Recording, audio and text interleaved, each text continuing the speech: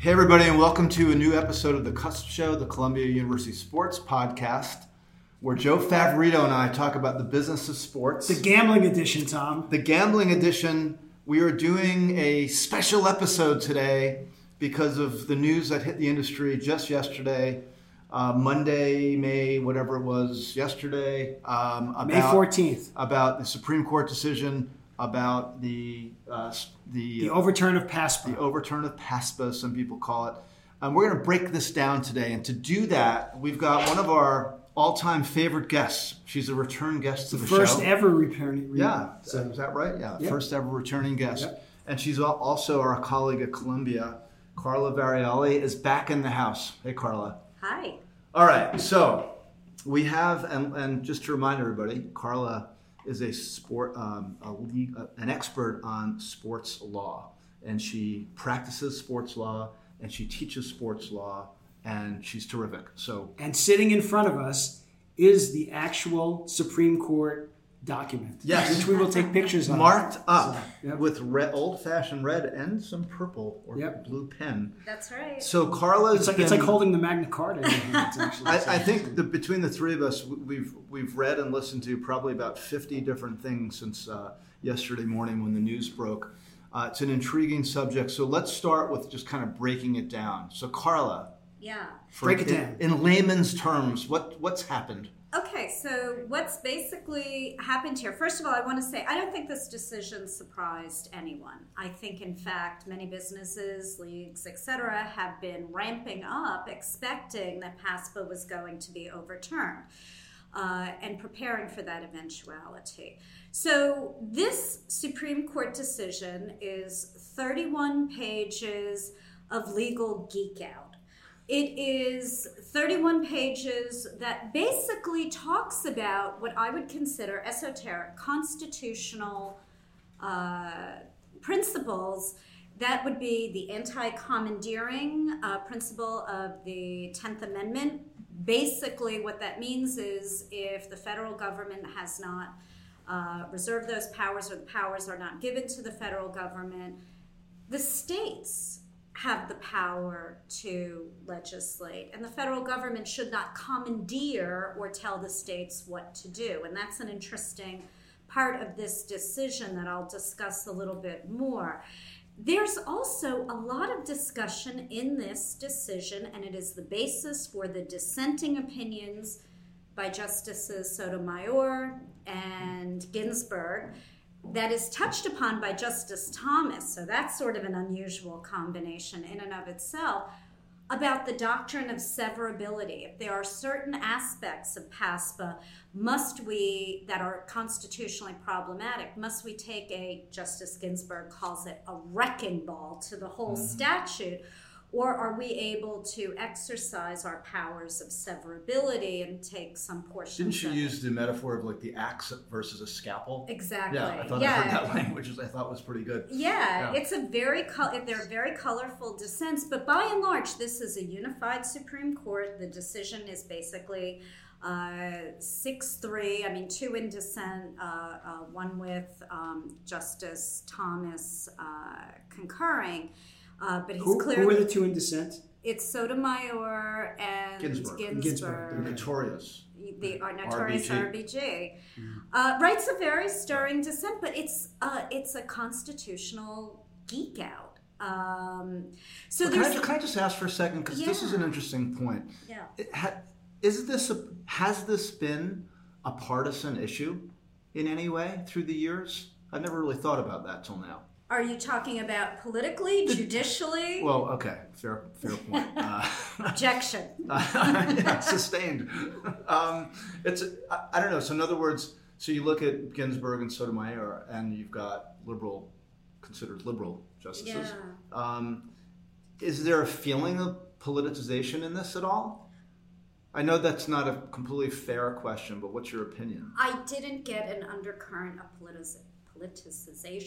I got an undercurrent of concern about preserving what should be the province of Congress, what should be the province of the individual states, and a deep concern about what will we do going forward, what we call precedent. What will we do going forward? Are we going to take a wrecking ball to other statutes, or are we going to apply this whole concept of severability? So for me as a lawyer, and when Joe photographs my annotated version of the decision, that's what came forward. Right. Not a concern about the court certainly recognizes that gambling is a controversial issue. It says it's not its place to weigh in on whether it's good or bad for the states. I've had people calling me saying, okay, so what did the Supreme Court say about age limits and who's allowed to gamble? The answer is absolutely nothing. That is left to the individual states, and that is where the rubber is going to meet the road with this decision. So first and foremost in New Jersey. Well, that's an interesting question. Well, it may not Mississippi be. came up. That's right. You may see states. So can Joe and I? We just want to know if we can go to Monmouth Park in 2 weeks Maybe on not a little 2 road weeks. Cusp Show podcast road trip. So much will be up to the individual states, but I feel like New Jersey should be very well prepared, as clearly Mississippi was, because I don't know that anybody was expecting it to leapfrog ahead of other states. And West Virginia and Delaware as well. A number of states. And I think that you will see in very short order, because the states are going to want to address this issue and make preparations for this issue. But there's a story out as of yesterday that Monmouth may be ready for customers Memorial Day weekend. By Memorial Day weekend, which is 2 weeks away, or So less than 2 weeks away. You're free to go and bet on your Memorial Day weekend. Right. But I'll tell you what, the day, if I was saying, and again, people will be listening to this after the fact, but if there is a potential Triple Crown the first weekend in June, where Monmouth will have a ridiculous amount of people coming in to bet, that's the day that I would point to. Oh, that's an interesting one. So day of the NBA Finals, that could be a big day. Yeah. You know? Right. But Carla, back to the process. Yes. What has to happen now in New Jersey and the other states to actually go to market, so to speak? I think that process is already underway, and it is about the states creating a framework, their own. They've got regulation, they've got taxation issues. They have to be responsible for creating their own individual states. And again, what may get a little weird here is that it could vary as you go from state to state, their own framework to authorize and regulate and, of course, tax. So would that include or stipulate specifically where this could be done physically, like a sports book could be? Yeah, so my big question, Joe and I talked about this before, is 6 months from now, or less than 6 months, when NFL season has started, could people in MetLife Stadium at Jets or Giants games bet because it's New Jersey? Well, and we talked about this before we started. There is a bunch of issues, which I'm sure Carla's going to touch on a few of them. One of which is the fact that the credit card companies are not set up yet to do this, which plays in the favor of the casinos because people have to go in and actually create an account and put money into an account and then do that. The other one, which is the biggest one, is connectivity in stadiums. Because if you don't have consistent, if I'm sitting in the 300 level of MetLife Stadium and someone is in the 100 level and there is betting going on, I have to have the ability to be able to make sure that everyone can get no latency. Right. What I was suggesting was an actual sports book like environment that allegedly Monmouth Park will have within 2 weeks, meaning multiple screens showing live games they already data. have it. It's already there. Right, but I'm saying, so at the beginning of the NFL season, if this all goes through, could that happen in an NFL arena? As quickly as they could ramp up. I mean, that's not illegal. But in other words, would the state consider stipulating that it cannot happen where pro sports, which is still, generally speaking, uncomfortable with this, are congregating? It's possible. I don't know. Okay. I don't know. I mean, there's a lot that, and before we even get to all the permutations about what can the states do to get ramped up, and again, I think there are many states that have already started the process. I don't want to rain on anybody's parade, but I do want to bring up the last paragraph of the majority decision, where Justice Alito says Congress can regulate sports gambling directly, but if it elects not to do so, each state is free to act on its own. So I want to flag for you that Justice Alito has flagged for Congress. If you want to, you can regulate sports gambling directly. So perhaps you might see Congress acting. Which is what the NBA and some other leagues have actually advocated for. Yeah, so right? before we all get excited about individual states skipping down... And that would override any of the state issues? If the Congress can regulate it directly.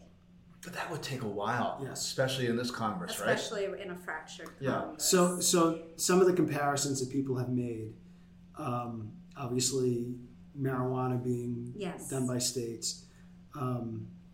I said to Tom before we started is, excuse me, when the Volstead Act was repealed, it was a lot easier to do because there were bars set up on almost every street corner where you could go in, and it only took a few days. Right. That doesn't really exist for this because unlike London, there aren't gambling parlors that people can go into. Right. But are there other precedents like the lottery, where people will look at this and say, oh, the lottery is in different states. Is that similar? Or is this something that's kind of totally out there? Is there another business that people can look at and say, this was changed and now this is the way it is and this could kind of go along this path? I'm trying to, your example of a lottery is a good one. I think it's even referenced in the decision. I'm trying to think of another business or industry that got enabling legislation like kind of all of a sudden and then struggled to keep up with it. It's a little out of the box. I'm not thinking of one right away. But your example about, other sin and sports things like marijuana legalization. Yep. And that's taken a while in some states to get it to where it is today, even ones that have passed legislation. Okay, so with the specter of congressional oversight coming potentially, or not oversight, but involvement, what are the league lawyers and lobbyists doing today in the absence of the federal statutes or laws?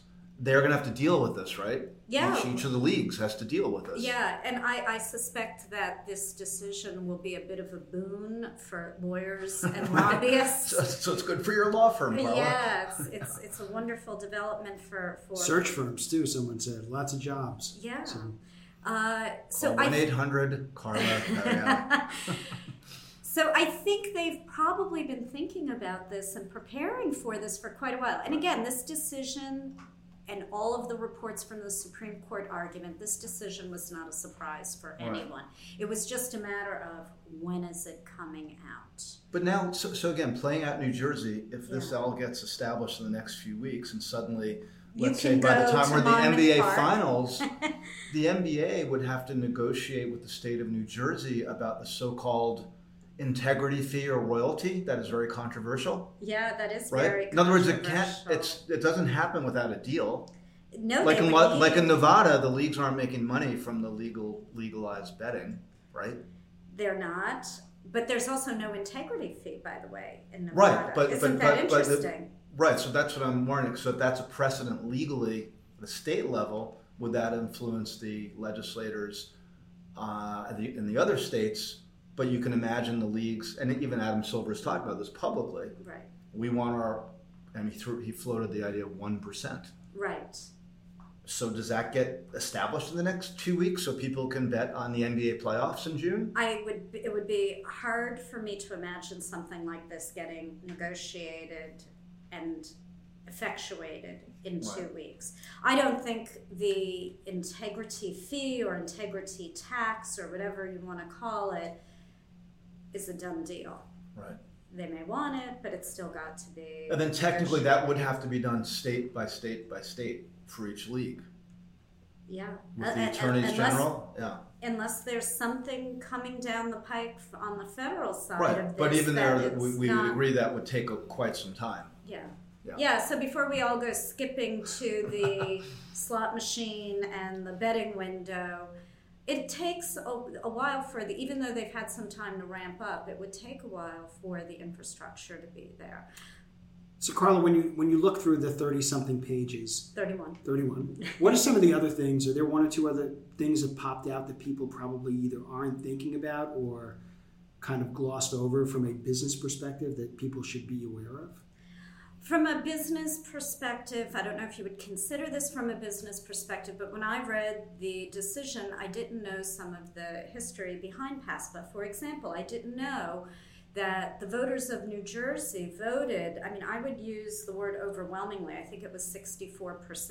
They wanted to enable gambling within the jurisdiction. And it was PASPA that prevented that. Mm-hmm. And the court went out of its way to flag that. I also thought that it was very creative and interesting, and the senators, I think Ray Lesniak was one of them, took the initial bill, reconfigured it in a way to get around PASPA, and that's the one that was at issue in this case. And they did it instead saying, or sort of twisting the words and saying, instead we're going to say that you cannot repeal. I'll find it somewhere in my 31 pages, but they described the way the senator went about creative legislating and getting the words of the statute changed, or the what New Jersey wanted to effectuate, and it wound up working. You are very steeped in the history of mixed martial arts and the legalization in states. Yes. Are there any comparisons to this? Is there, some Cooks Union sitting out there in some state that, like Dana White allegedly always talked about, that was blocking legislation in New York? Is there kind of any similarity to what MMA had to go through state by state that could possibly happen with sports gambling? I don't know enough about each and every state, but I imagine that there are people who are still concerned or have outmoded ideas about gambling, and that some senator from Utah was one. So. And are resistant to it. Of course, there's always people. One of the objections is that it's addictive, not wanting to enable people who have addictive personalities. But again, I think that those are old ways of thinking, and that they've given way to what I like to call the Silverian, Adam Silver's theory of embrace it. I love it. It should be legal, it should be regulated, it should be monetized, it should be taxed. And again, I think he's used the example of the stock market, even though it is ripe for people getting in over their head, insider trading, nefarious conduct. We don't outlaw the stock market. Mm-hmm. There's nothing that invalidates that, but what we do is we regulate it and we police it. And that's another piece of this that I think is interesting on the business end. Even though I look at this from the legal end first, on the business end, there is a real opportunity for people with compliance, regulation, mm-hmm. After we get over the lobbying and the legislating. Well, even on the media side, there's been a lot of articles and analysis just in the last 24 hours on the winners and losers of this decision. And overwhelmingly, everybody's saying this is a boon. This will be a boon to sports media broadly. How about Mark Cuban defined. saying that franchises will double? Mark Cuban went on record as saying franchises will double. I think he said owners are looking at the fact that their franchises have doubled in value. He's that bullish on it. Of course, he owns a team that helps. Yeah. Well, that's what everybody was saying. Also, it was announced yesterday that the Panthers are likely to sell for, I think, $2.2 billion. Or this week. So did the Panthers management call back the buyer and say, by the way, it's now 4.4? Yeah. I don't think so. So on the media side, it's an interesting moment in time because there's the kind of existential threat to mainstream media with cable pay TV subscriptions declining, losing the attention of young people with esports and things like that. So it seems like everybody's now kind of feeling already reinvigorated that they've found their white knight has finally come to combat all these issues that are quite challenging. But I'll ask you guys this question, and Joe, I want to get your opinion on this as well. Do we, just because it's going to be legal more widely and very accessible, mobile phones, etc., does that mean everybody's going to get into this? No. And that's kind of what I'm missing here. I think, and we touched a little bit about MMA. MMA, esports, gaming, daily fantasy. Everyone was, 3D TV. Everyone was going to change the world. And in reality, everybody runs to something, says, oh, look, Halley's Comet. They run back the other way. And then it kind of levels out in the middle. I mean, there's no doubt that there is a market for this. But I don't know how you feel, Carla, but no one knows what the market really is because it's never really been, it's always been, $18 billion nobody really knows for sure. Right. Yeah. So. Well, again, how do you feel about it? I think I go back to, I was very persuaded when Adam Silver came to Columbia University and spoke years ago about this subject. And what gripped me was he said, this is a tool for fan engagement. Correct. I mean, that wound up feeling so prescient, right? Yes, absolutely. He was really ahead of things when he said that. And a light bulb went off in my head about that. Of course, and it may bring some new fans. Whether that's sustained over time, I think, as Joe said, is a different story. And I also think the fan engagement part is valuable because if this is a mechanism to keep people in a game till the fourth quarter, and they go and buy 2 more hot dogs, 3 more T-shirts, that's another. Come early, as Ted Leonsis has already noted. Yep. So if you have a night game for an NBA game in the fall, come early and bet on college football. Yep. Right. Or Premier League. So that's ancillary revenue, where I think that's the way the teams and the leagues will view this, versus saying, oh, I'm just going to sit there and rake in all this money because all these people are gambling while things are going on. That's part of it, but I think the overall experience in those other places, and we talked about this, that the position of director of gaming for teams is going to be a thing now. Because, right. But and also I want to get your guys' opinion on the advertising. So one thing we all noted a few years ago, which when DFS got all its investment capital, basically it was ubiquitous advertising. It'll go down in history as one of the most remarkable marketing occurrences ever. Are we about to see the same thing? So I'm struck by each weekend I watch Premier League, and I'm always struck by the incessant gambling, digital advertising that's on screen, as well as the jersey logos, which in many cases are for gambling businesses. Is that what we're going to be seeing in American arenas and stadia 2-3 years from now?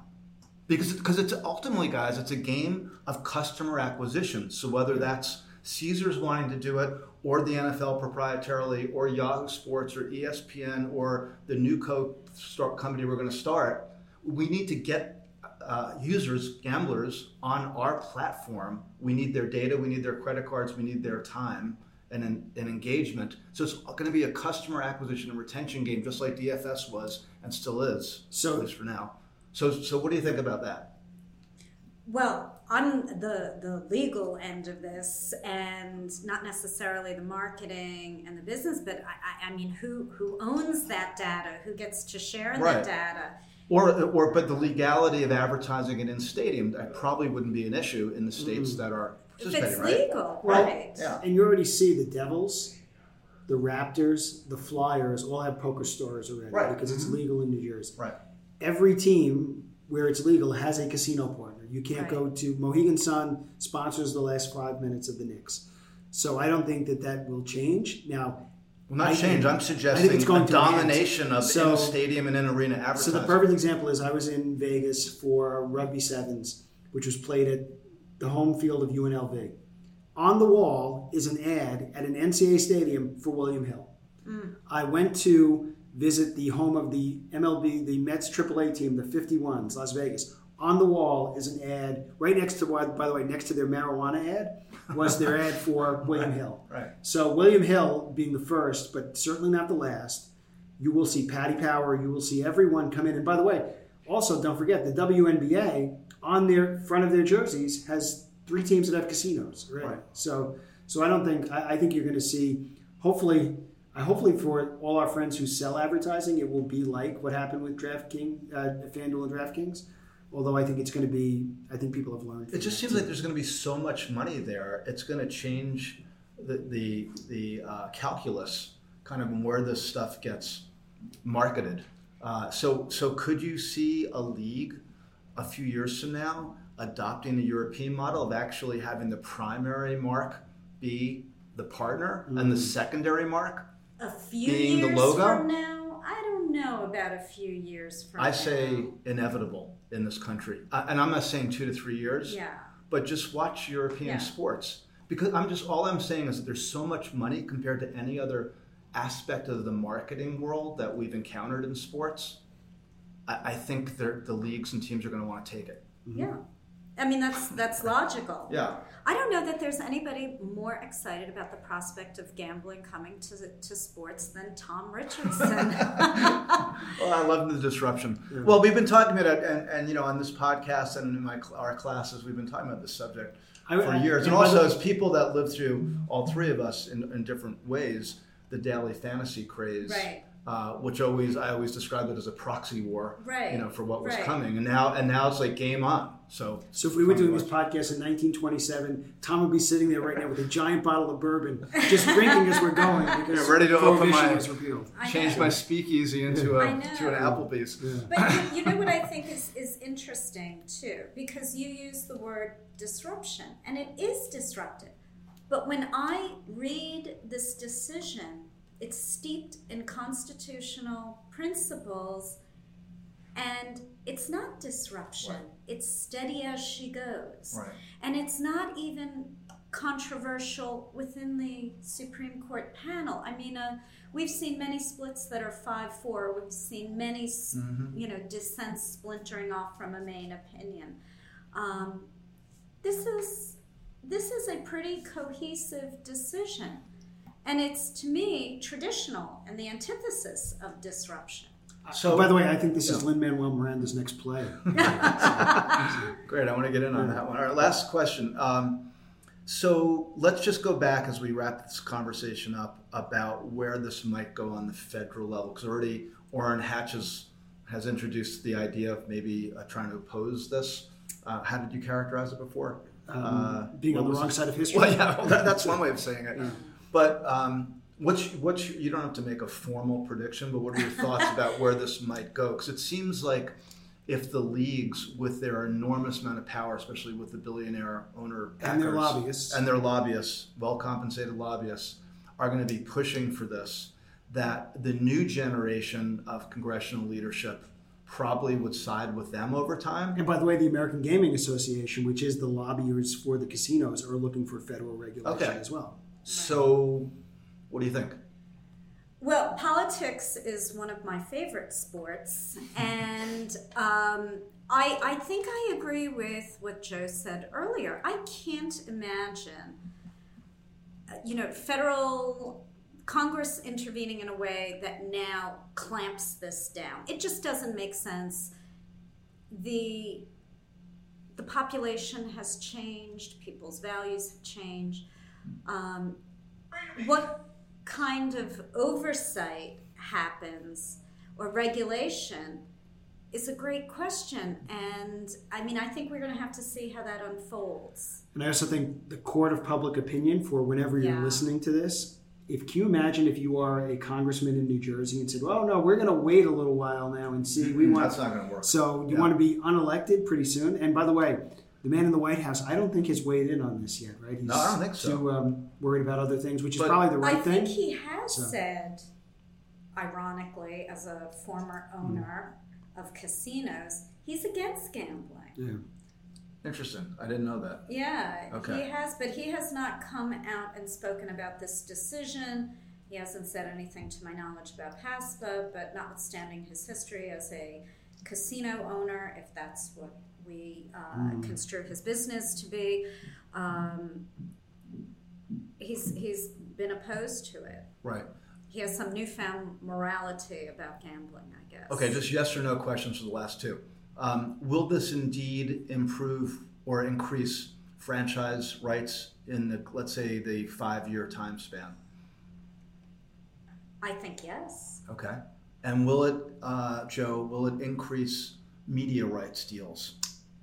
I don't think it will increase media rights deals per se. I think it creates a new category, which will eventually drive up price. Which will be something, again, like when we look back and say, leagues threw in mobile rights 10 years ago, not knowing. I think this will be another category that absolutely is not segmented out yet. Okay. So, wow, a lot to think about. It's exciting, as It you is can exciting. tell from this panel. Yes. So Tom's jumping out of his seat. that's because I want to read more of your Notes. markup. Wait till people see the pictures. Of the documentation. Carla Varielli, thank you so much. That was terrific. So just remind everybody where they can find you Yes. on Twitter. So Okay, my Twitter handle is my name. It's Carla, Carla, Variale, Varriale, and I'm a partner at Hefkins, Rosenfeld, Ritzert, and Variale in New York. Who can help with all your sports gambling needs. Operators are standing by. Right. All right, Joe, that was fun. yep. So we'll have to revisit this. Maybe get some executives from the gambling biz in the next couple weeks. There's no shortage of people who will talk about this. And based on what I saw in the media the last 24 hours, lots of people like talking about this topic. Yeah. So we'll have to revisit it. All right. Well, thanks everybody for listening to the latest edition of the Cusp Show. Appreciate it. We'll see everybody next time. Thanks for listening to this episode of the Cusp Show, the Columbia University Sports Podcast. I'm Tom Richardson, and the host is Joe Favorito. Our production assistant this week is Columbia student Reese Eisenman. You can subscribe to this podcast on Apple's podcast app, SoundCloud, Stitcher, and other key platforms. You can also find it at blogtalkradio.com/The Cusp Show. And you can get in touch with us on Twitter at CU_SPS_sports. Also, you can find out more about our program, the Columbia University Sports Management Program, by going online at sps.columbia.edu/sports-management. Thank you very much. We'll see you next time.